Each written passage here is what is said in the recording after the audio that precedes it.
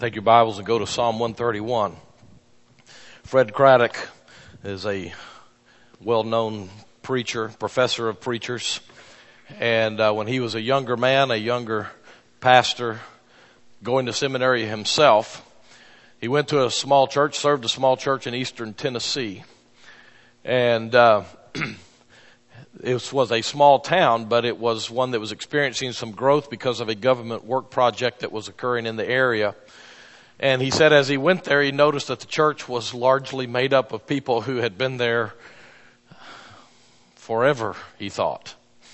As a matter of fact, it wasn't largely made up of people like that. It was only made up of people like that. So he started driving around the area and looking at the things that were around him, including trailer parks that were being set up, and driving through neighborhoods, he saw new homes that were being built with little children playing out in the yard, and he recognized that the community in no way reflected the church that he was serving. So he went back to the church and he sat down with the leaders of that church, and he said to them in no uncertain terms, some things need to change around here. This church does not reflect the community.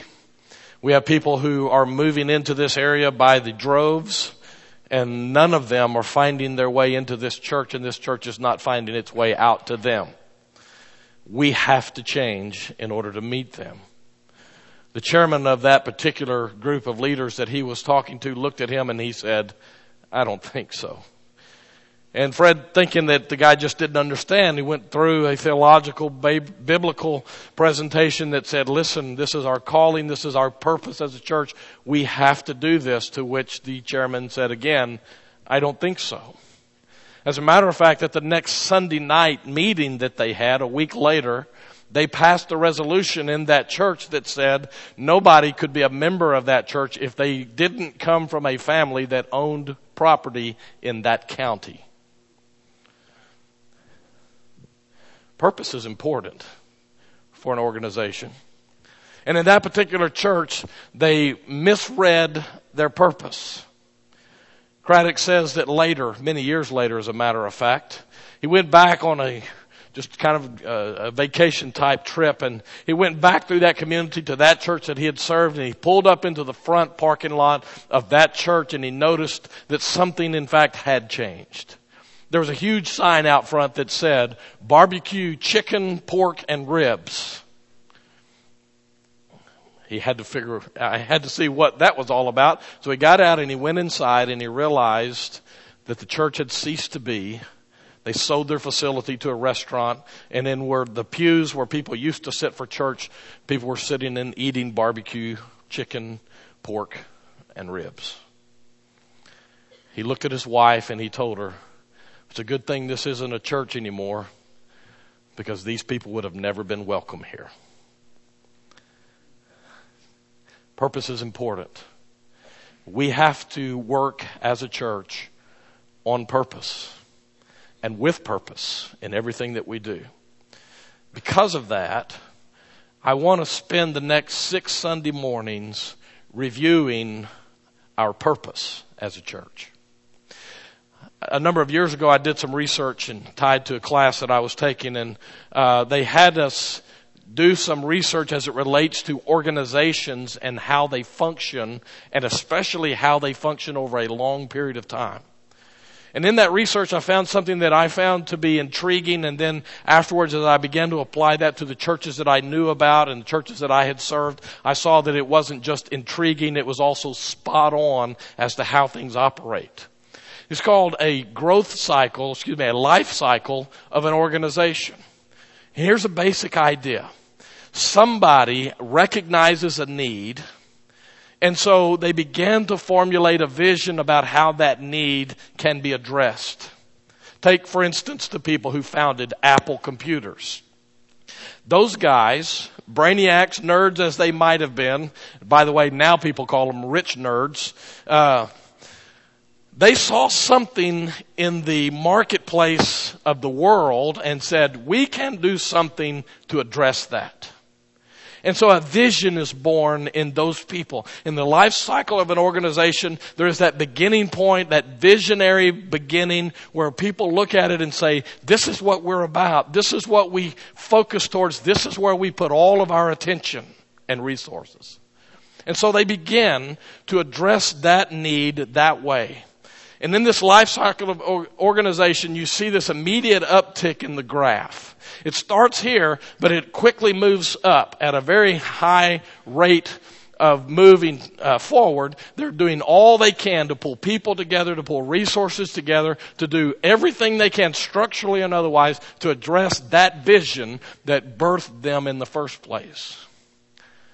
But then something interesting happens along the way. Because if that vision and that purpose is not continually rebirthed in those people's minds, what happens is they reach a point up here and they begin to level out. That's where this organization now adopts the vision and they replace it, they let go of the vision and they replace it and they adopt a maintenance mentality. That is that mentality that says, okay, we just need to make sure that we keep everything working right. Now it's no longer about we have a need to address. Now it is, well, we need to make sure, let me put this in terms of a church. We need to make sure that the air conditioners are working. Hey, let me tell you something. We need in East Texas to make sure that the air conditioners work, right? Amen. All right. But is that all we need? See, the maintenance mentality says we just need to make sure that the lights are working, that the air conditioner's working. We need to make sure that the doors are open when people want to come in, all of those kind of things. We adopt a maintenance mentality that says, okay, now it's not about addressing the need. Now it's about making us feel good and comfortable in this. This is not just a church thing. This is across the board in organizations. And so people start adopting a maintenance mentality as opposed to that visionary thrust forward. And the purpose changes in there somewhere. But strikingly, in every one of those test cases, when they adopted a mentality that says we're going to maintain what we have, inevitably, invariably, they began to decline. As a matter of fact, that church that I just got through talking about is a classic example of that. And that decline, left unchecked, ultimately will move an organization into nothingness, into irrelevance, and ultimately to the grave. Now, with that in mind, we need to look at ourselves as a church from time to time and redream the dream and revisit our purpose to make sure that we're not just settling into business as usual. Now, this is now my second August to be with you. Last year was my first August. We weren't ready for this kind of a sermon series yet.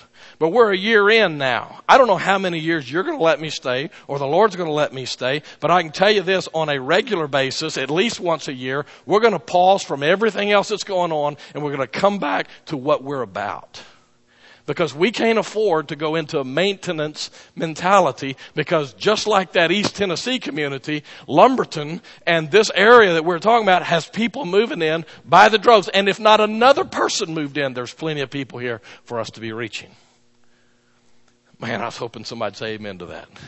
No. It's too late. That's all right. You missed your chance. So we need to come back to our purpose. So what I want to do today is take you to a point of purpose. Comes from our Constitution that we adopted this year, just a handful of months ago. We quote our purpose to be, and then there's 6 different statements, and we'll take one per week, and we start with the one that's at the top of the list. We quote our purpose to be about worship. But you know, that part of it scares me just a little bit. What I want to do today is not so much argue biblically for worship. That's a slam dunk, okay? If you need me to establish for you that we ought to be about worship and the song service today didn't help you get there, then make an appointment. Brian and I'll sit down with you and we'll walk you through Scripture, okay? I don't want to argue today for the need for it. What I want to do today is get right down on the bottom shelf of how we live, and let's talk about practical way to get there.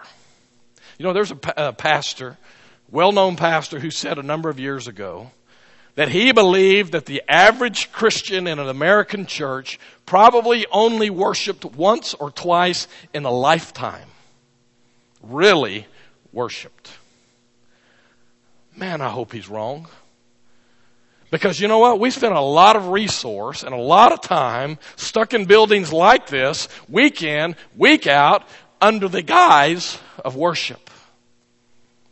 Before I go any further, let me just put the question right in your lap. How long has it been since you worshiped God? The fact is, if I'm going to ask that question, I need to give you something to use as the basic understanding point of what worship is. So I'm going to give you my definition. All right? Here's why I qualify it that way. I've had a number of classes in seminary and other places where we had to sit down and we had to theologically chew on these concepts and come up with a definition for the professor that would make him happy. What I found was when we did that and made the professor happy, nobody in the real world could possibly understand what was being said. And I prefer to live right there on the bottom shelf. So I'm going to give you my definition, understanding that if I was in a seminary class, I'd probably fail for that matter, with it. But I'm comfortable with this definition. I think it grows out of my own study of Scripture. It's very simple. Doesn't take a whole lot of chewing on it to figure it out, although I'm going to chew on it a little bit with you here. Here's my definition of worship. It is the appropriate response to an encounter with God. I'm going to stop and let that sink in just a little bit. Worship is the appropriate response to an encounter with God. Now, here's part of the deal with that. That sort of, maybe pretty much, maybe definitively cuts against the grain of modern church functioning. I heard one preacher say it this way: many people in churches are in it for the thrill of the fill. What can you do up there, Mr. Minister of Worship or Brother Pastor? What can you do to make me get emotionally invested in what's going on so that when I walk out of the back doors, emotionally, I'm way up here? Now, there's a number of things wrong with that. But one of the things that's wrong with that is you become the audience and you put pressure on the leaders up here to somehow move you to an emotional response that is favorable. I'm going to tell you something. I'm just wicked enough in my thinking that if I just wanted to impact your emotions, I could do it right this second. I could say to Spencer, don't do this, Spencer, don't do this. But I could say to him, go get on the internet and pull down some Metallica and let's play it in here this morning. Some of you don't even know who Metallica is, okay? Let me just tell you, you'd get an emotional response if I played a little bit of Unforgiven for you this morning. Emotion is not the deal. Now, hear me say this. When you worship, you may in fact have an emotional response. You may not. But the key is that we don't shoot for the emotion. We shoot for the encounter. And then we get an appropriate response that comes with that. Now, let me give you this example. I have a cousin who's from this general area, not from the immediate place right here. He's in this general part of Texas. I'm being very general in this because some of his church friends might listen to this on the internet. But there is a church in the town that he goes. Now, he used to go to this church, but he got a little bit out of that mode. And he said to me one time, if you come to church with me, then you need to wear your tennis shoes. Now, I like that, okay? I like laid back, all right? I could easily go in jeans and, that kind of thing. Tennis shoes, not a bad thing. He said, no, you don't understand. I said, well, explain it to me. He said, in our church, when things really get rolling, people run laps for Jesus. I said, I ain't going to that church. That's bad English, but that is good, solid application. I said, what do you mean they run laps? He said, I'm telling you, that's what they do. He said, now they don't do it outside because heaven knows nobody wants to worship that much. Inside, they run laps around the outside of the auditorium, around the front, around the back. Let me tell you, if you want to do that here, do it outside, okay? Because then we'll know if you're really serious about that kind of worship. Because it's hot out there. Anybody can do it in the air conditioning. Just don't do it here, okay? Now, I'm not saying that's bad. But I am saying you're going to have to be at an emotional pitch to be pulling that off in church. Worship is more than just an emotional thing. And when we reduce worship to an emotional feel-good session, then we reduce what worship is all about, and we fail ultimately in it. What happens is we start working to create the feeling. And it's all about attaining the emotion instead of the encounter. You see, the encounter is really what it's all about. So let me show you a little bit about how this definition works. Worship, notice this again. It is the appropriate response to an encounter. Now what I'm saying with that is it starts with an encounter with God. So the question then, preacher, is, all right, so how do I encounter God? Well, that's not a bad question at all. If I'm talking about totally removing the way we have approached it, maybe not we, but church in general, how does one encounter God? Well, there's all kinds of great answers to this. Let me just give you a couple out of my own experience. One of the ways that I have experienced encounters with God is through nature. You remember the old, well, I guess it's fairly old now, a guy named Louis Giglio. He's got a guitarist friend of his named Chris Tomlin. You might have heard of both of those guys. That they did a video that was tied, I think it was called Indescribable. Actually, there's, I think, 3 of them in one. And one of the things that Louis Giglio did with that is he started here and he went out into the heavens through the Hubble telescope pictures and that kind of stuff. And he just gradually took us further and further away from us and out there and saw all of the incredible beauty of what's out there.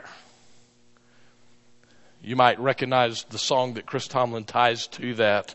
That's God of Wonders Beyond Our Galaxy. In that, he took us on a journey that said, look beyond yourself and you'll see the hand of God. And that drives us to worship. It is an encounter with God, and the appropriate response is worship. I had something on a much lesser scale. By the way, the second video went the other way. It went from out there to down to the microscopic. And still in the midst of that, you see the handiwork of God, and it moves you to worship. In my own experience, I told you before, I loved to backpack, or used to. And in the old days, especially right out of high school, I used to go every chance that I got. And a friend of mine and I went to the southern New Mexico mountain range that the city of Ruidoso is in Cloudcroft in that area.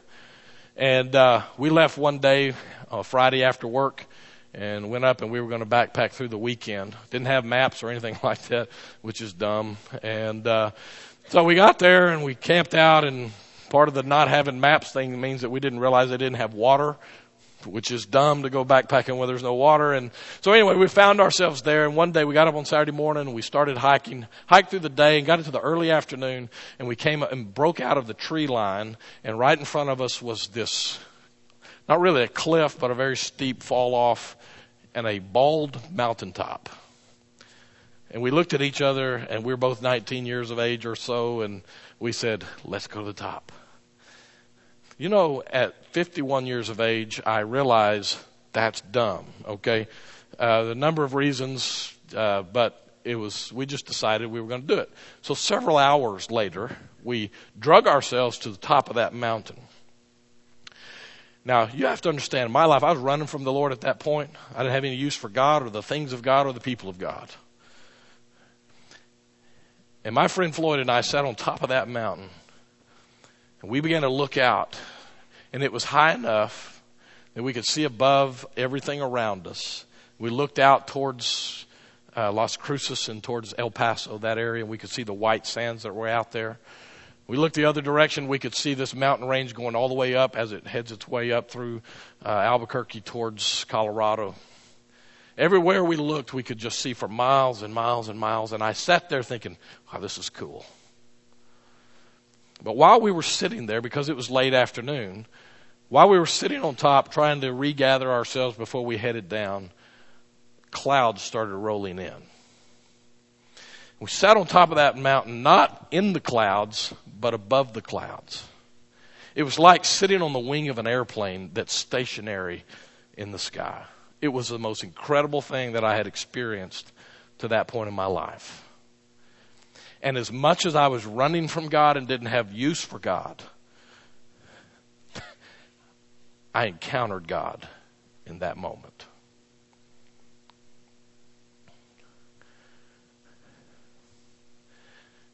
If you look around you in nature and recognize the handiwork of God, you're going to do some worshiping. Let me give you a little homework for today, all right? I'll make it easy on you because it's hot out there. It's roughly, I saw the weather forecast. It's supposed to be 245 degrees today. So wait till this evening, okay? Go out about 8:30 or 9 o'clock tonight and sit out in your yard and just watch the sky. Now, by that time, it's already starting to get dark. Maybe it's already dark at that time. But watch and take note when the stars start showing up. Or if you happen to live in town and you can only see 8 stars in the sky because of the lights around you, look down and look at the grass. Look at the trees that are in your yard or in your neighbor's yard and consider the complexity of every one of those things. Consider what goes in to a simple leaf. When you consider it, you're going to find it's not really all that simple. And you realize that God spoke the words, and it was. You see, when you have one of those encounters with God, you might get emotional, but the emotion is not what triggers it. It's an encounter with the holy. It's an encounter with God himself in his creation that's all around us. You don't have to work that up. It just happens if you're looking. Sometimes, though, I'm going to try to be nice to God about this one. You ever notice how God has sometimes just rude in the way he interrupts our living? You remember a guy named Moses? Hello? Had lost me, right? All right, a guy named Moses. He's walking out in the backside of the wilderness, minding his own business. And what does God do? Guess what, Moses? Everything changes today. You wouldn't even know the name Moses if it hadn't been for that day. Out minding his own business, boom, bush starts burning. Now Moses was enough like you and like me that he looks over and sees this forest fire that is contained and doesn't consume what it's there consuming, non-consuming consumables that consume. I don't even know what all that means. Except Moses saw it and went, something's not right with this. So he walks over, and what happens? God says, yo, Moses, everything changes today. God did that to me, not with the burning bush thing. I was at Glorieta Conference Center, again in New Mexico in the mountains. I was doing God's work.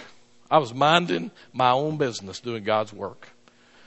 Take a bunch of people up to a Sunday school conference up there, and I'm sitting in a worship service, gets to the invitation time, and we all know invitations for somebody else, right? And so I'm sitting there, I'm the pastor, or the youth pastor who brought all these people to that particular place, and I'm sitting there listening to the preacher, except all of a sudden I see his lips moving and I don't hear a word he's saying because God interrupts my church service and says to me, everything changes right now.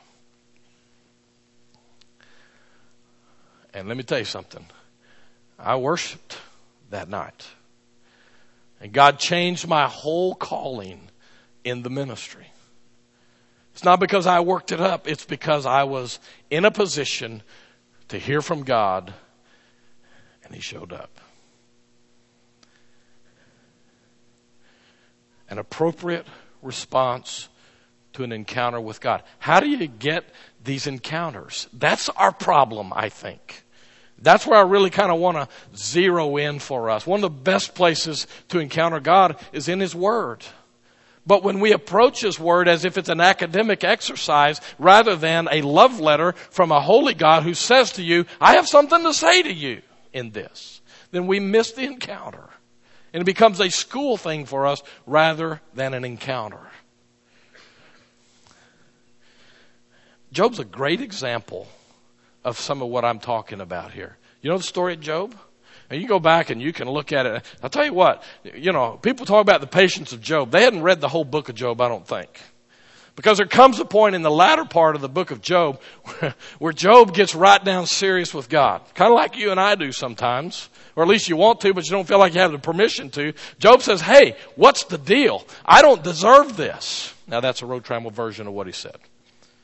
And I love when you get to like chapter 38, 39 there. God says back to Job, after Job's had his little venting session with God, God says to Job, okay, sit down, son, and let's talk.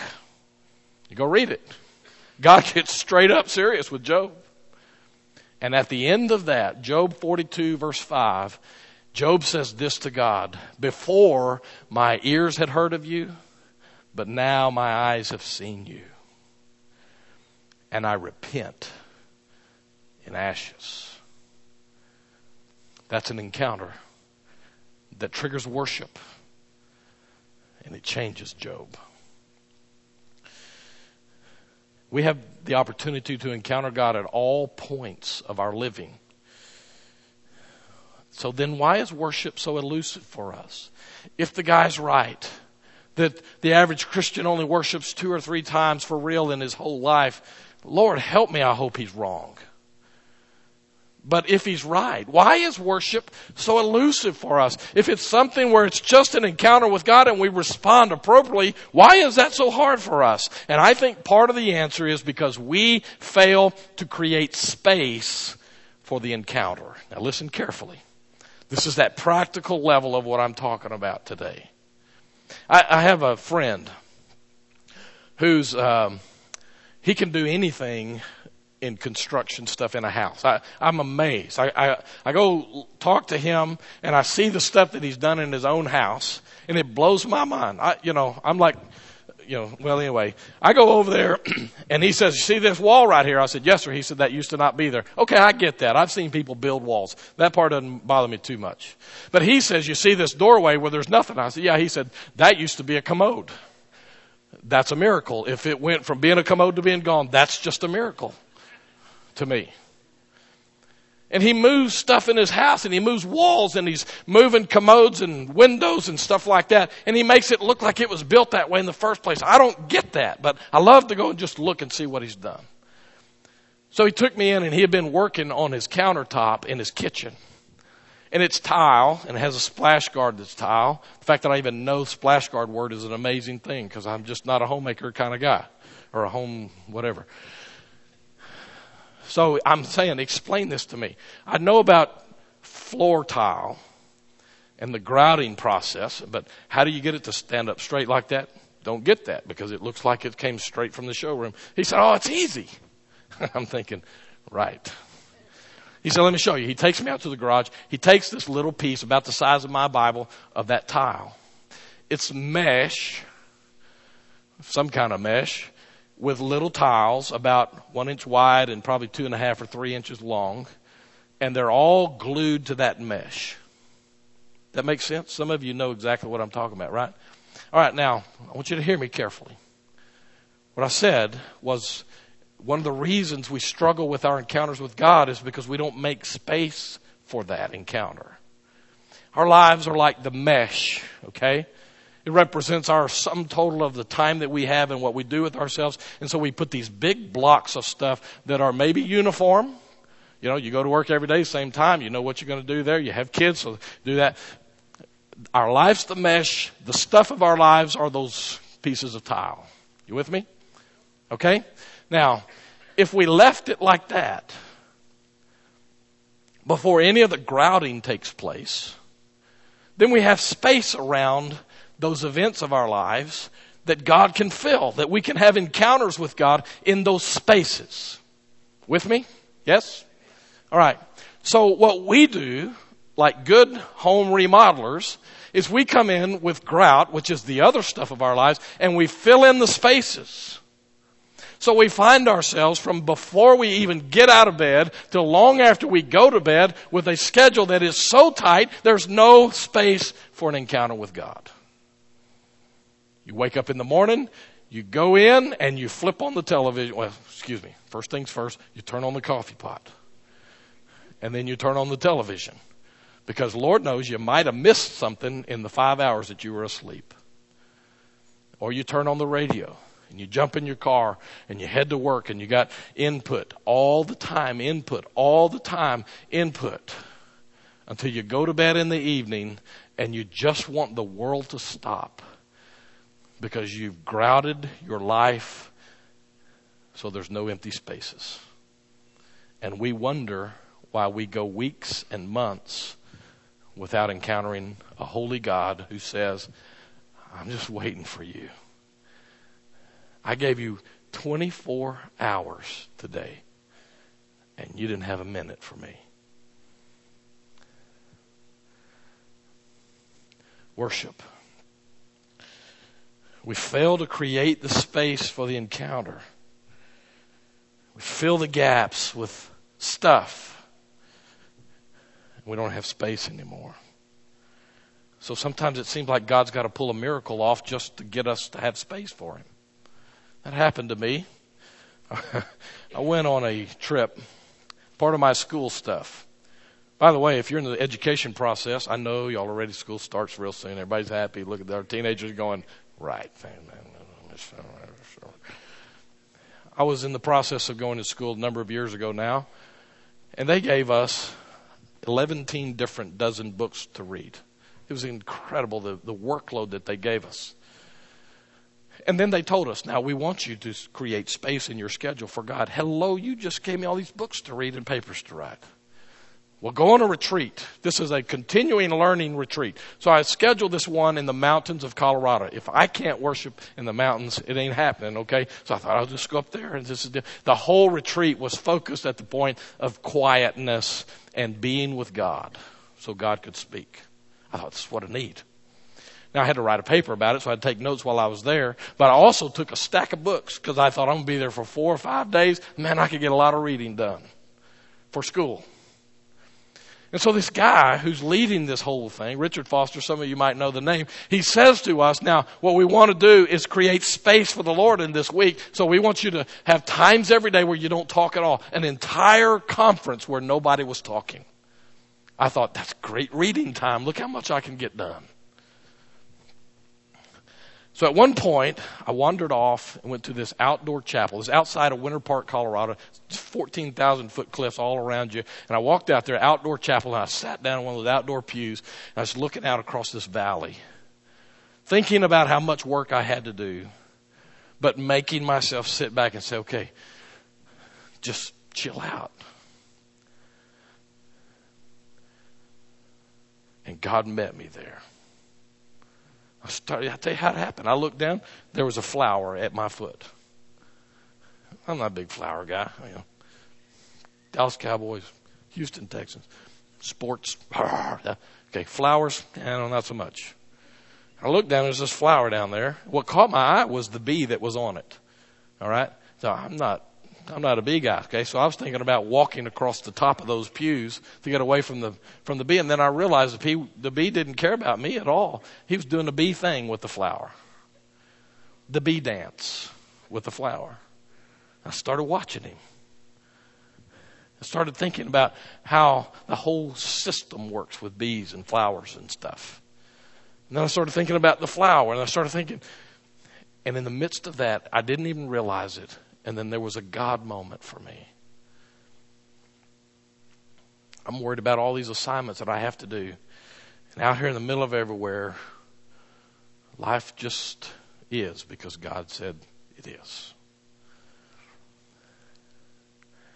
But see, I never would have seen that if I'd have been in my room reading. Okay, reading means grouting, means filling up empty spaces. We don't create space for those encounters with God. How long has it been for you since you stepped out of the rat race and just waited on God? No music, no social media, Believe it or not, your friends will survive if you don't tweet them every time you turn around. We need to create space for the encounter. Oh, by the way, that brings me to my text for the day. That's all introduction. Psalm 131. Let me give it to you real quick. 5 minutes and we're done. Here's the deal. Psalm 131 is towards the end of a group of the Psalms that are called the Psalms of Ascent, A-S-C-E-N-T. Every Jewish male and their families were required to attend 3 festivals, religious festivals, in Jerusalem every year. It was a requirement by the law of the Old Testament. And so what happened was those 3 times a year, these pilgrimages happened. So from all over the countryside in Israel, these people would drop everything that they were doing, make their way to Jerusalem. And while they were there, it was a time for their big religious festivals. And you can read into that their worship services. Okay?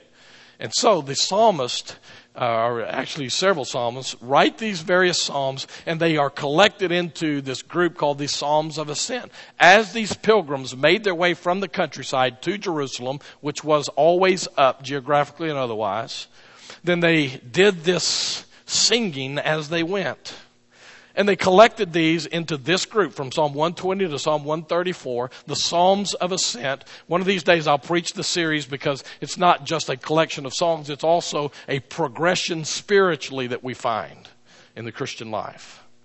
And in this, we find the psalmist. Now in Psalm 131, they find themselves in Jerusalem. You can just imagine the press of humanity that's there. People from all over the country, they're there anticipating worship, all of that kind of stuff. And so they show up in Jerusalem, and the fever pitch atmosphere. Strike that and hear me say it in today's terms. The emotional worship service charge is everywhere. And the psalmist cuts it when he says, "Oh Lord, my heart is not lifted up. My eyes are not raised too high. I do not occupy myself with things too great and too marvelous for me." Verse 1 says, "I'm coming humbly. I'm coming with great humility because I know that I don't deserve this encounter." Verse 2, and listen carefully to what he says. "But I have calmed and quieted my soul." Read that. I have created space for the encounter. Like a weaned child with its mother, like a weaned child is my soul within me. The picture is of these families as they're pilgriming from the countryside to Jerusalem. Here's a child who is old enough to understand the rigors of travel like that. They're walking probably several days' journey. It's hot. They need water. This child is old enough to understand all of that. And yet the picture is this child laying in its mother's arms, totally at rest. That's the picture the psalmist says. When I come into all of this commotion that we call worship, I have calmed, stilled, it says, and soothed my soul. It's not about the stuff, the trappings of worship. It's about creating space for an encounter with God. And God shows up and blows your mind. That's the picture. So as we come to this time today, let me just ask you, what is the stuff that is in your life that is snatching away the worship opportunity? If you're here waiting for this guy with all of the talent that he has and the insight that he has and the walk with God if you're waiting for him to take you to a point of worship, you're looking to the wrong guy. If you're waiting for me to say something in some flowery language or some kind of golden statement, you're looking to the wrong guy. Worship is an encounter with living God. It's the appropriate response to that. So you need to clear the stage of your life. You take all the stuff that gets in the way and strike the stage. Just clear it off and listen to the voice of God. Check out this song. Clear the stage and set the sound and lights ablaze. If that's the measure you must take to crush the idols. Jerk the pews and all the decorations too, until the congregation's few, then have revival. Tell your friends that this is where the party ends. Until you're broken for your sins, you can't be so sure. And seek the Lord and wait for what He has in store. Know that great is your reward, so just be hopeful. 'Cause you can sing all you want to. Yes, you can sing all you want to. You can sing all you want to and still get it wrong. Oh, worship is more than a song.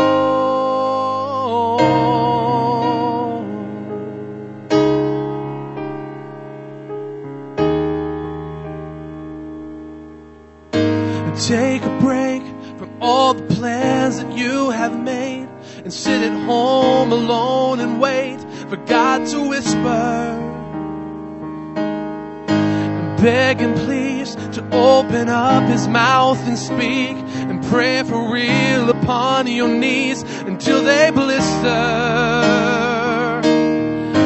Shine the light on every corner of your life until the pride and lust and lies are in the open.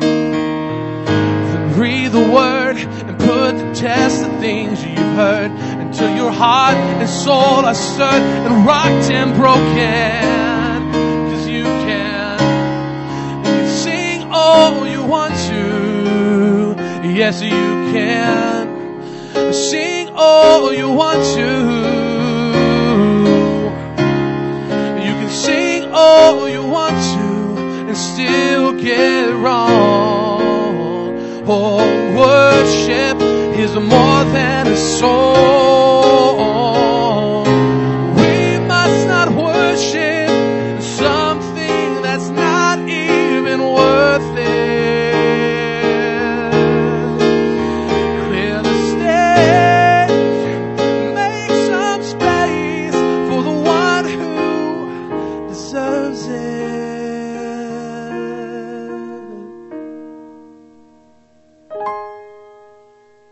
Anything I put before my God is an idol. And anything I want with all my heart is an idol. Anything I can't stop thinking of is an idol. And anything that I give all my love is an idol. 'Cause I can sing all I want to. Yes, I can sing all I want to, and we can sing all we want to. Yes, we can sing all we want to.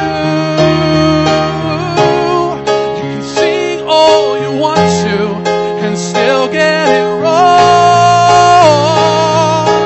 Worship is more than a song.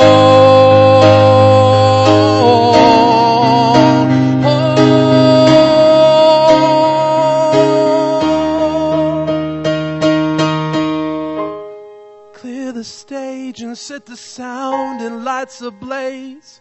If that's the measure you must take to crush the idols.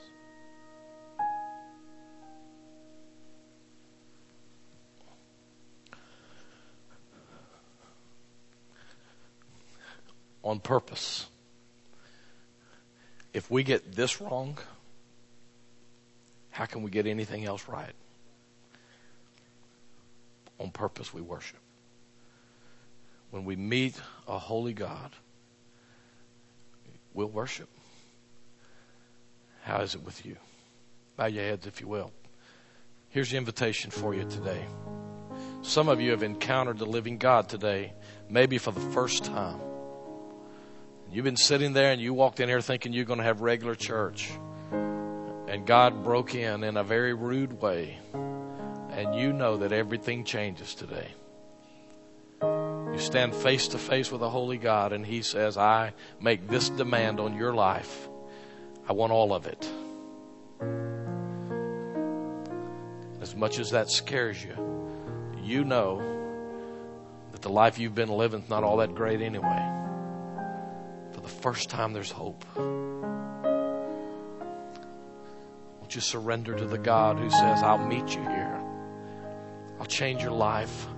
I'll give you a life that's worth living. My invitation to you today, if that's your story, is just slip up, stand up, slip out from where you're at. Come down here and let us talk to you about how you can have a personal relationship with Jesus Christ, who gives us life. How is it with your worship? Many of us have decided to be followers of Christ, and we jump through the church hoops to do all of that stuff, and we do it right. We fall into that category that says, well, maybe once I remember really worshiping. I've been emotional 1,000,000 times. But to see God face to face, not all that regular.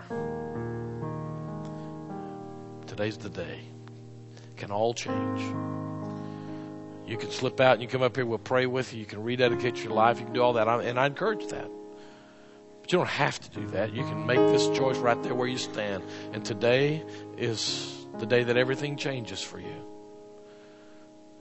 Are you worshiping on purpose with your life? Are you creating space for the encounter with a living God who longs for you?